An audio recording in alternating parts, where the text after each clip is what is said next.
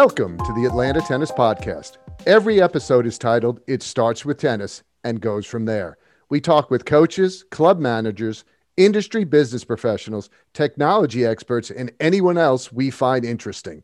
We want to have a conversation as long as it starts with tennis.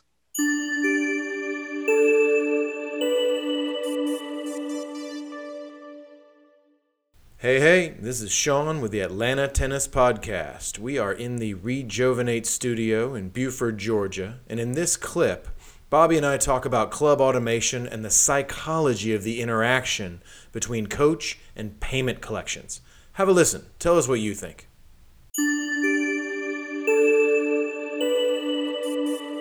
Tennis always lacked creativity.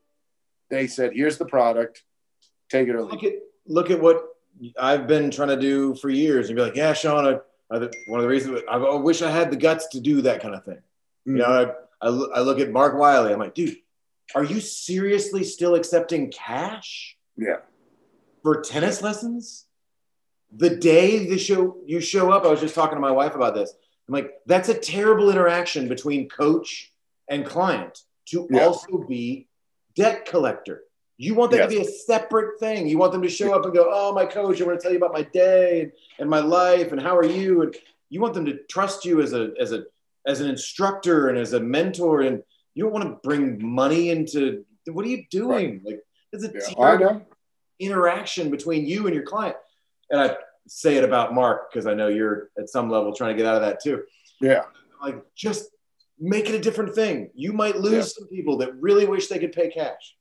Have you gone to any other business and you walked in and be like, I want to pay cash, and have them gone, no, you didn't just pay them a card anyway? Yeah.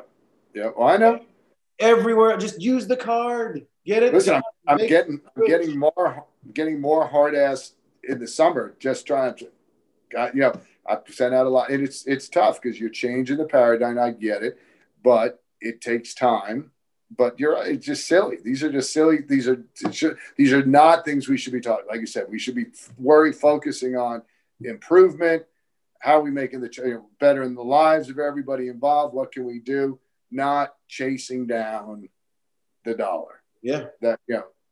That's the crazy part of this too. And and like you said, and that's the hard part about being a club, because there's plenty of people I'd like to say the president of the tennis committee is the worst offender at Windermere. And I'm like, okay, and she knows it. And I always let Thad get, well, you should. I'm like, Thad, I said, the good part is that's my lawsuit. I said that, if I ever get canned, I'm going to, sue this place for hostile work environment, everything else, the employer-employee relationship that gets crossed on a daily basis. And I'm just an independent contractor. In this world, I'll win something. It won't be retirement, but I'll win something.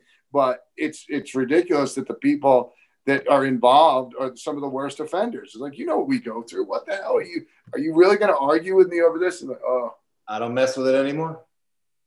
I'm with you. No reason to do it. And at a time we don't, everybody's like, ooh, we had this new software to help you run your business. Like, tennis is like pulling on the coat strings of every other business, and everything else is like last to make the switch. People still have physical calendars that they're writing down their lessons. And then I'm like, you use a pencil? Yeah, I know. Are you kidding me? You use a pencil to write down your lessons. That's insane. That was Waleed's argument. You're taking you're 90% of the clubs still, but even in perfect guy conceptually got that, but couldn't come off of his perception, which, you and I goes, listen, I know you don't want the 2-court facility. You need the 2-court facility. I know you don't want the 4-court facility. You need the 4-court facility. And you got to make it affordable, because really what you want are the people. Yeah. And that's something that he and I have disagreed on the entire time. And it's just, hey, it's your thing. But it's the reason why tennis is behind, because every other of these businesses has made that concession at one point to get people involved and get to a power position where you can find what the market bears. Instead, tennis creates 50 of them, and none of them get successful enough. None of them address specifically tennis, fulfill the needs of tennis, because tennis is always last to the party. And you're right. And but so that all because of that, where does it fall down? Then it ultimately falls down on the leadership who have not provided the path or the substance to say, as USPTA professionals, the USPTA has educated me enough where you shouldn't have to worry. Because you play the game does not mean that you should know how to run the business of the game. But yet, unfortunately, and it's the same thing with restaurants. We're not alone in that capacity. You eat at a restaurant, so you think you know how to run a restaurant.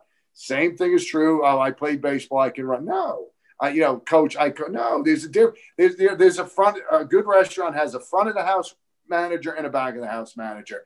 They are mutually exclusive and have entirely different skill sets. And the general manager does not need to know how to cook. Exactly. And he does not need to know to take, I have steak on Sunday that is going to be Friday's chili. That's a good kitchen manager. Back of the house. Exactly. And I think again, that's any business. And maybe that's another way. And I think tennis does a horrible job, or the professionals, because we don't go into other industries and compare war stories. We stay, as you say, you're preaching to the choirs. We stay within tennis. Well, these are problems that most small businesses have. Anything that's limited resources, how do they overcome them? How do they address them? Yeah. That's where I think tennis could learn something, is listening to beyond, we got the 45-year tennis pro. Well, the 45-year tennis pro, like you said, he started, they didn't even have answering machines. So this is the guy who's the expert. Think about it. Granted, he's seen a lot, or she's seen a lot during this lifespan, but this is who we're going for. What's happening tomorrow? To run a modern facility or predict. Yeah. And I've been lucky with that, because a lot of my friends have been in other businesses, some of them tennis related, some of them not. But like I said, my close friend is in technology. He's always pushing me. He's like, you need to, when I switched everything online payments, it didn't even have them in the first place. Yeah. And then online registration. He's like, are you seriously using a pencil and paper? Like, are you kidding me?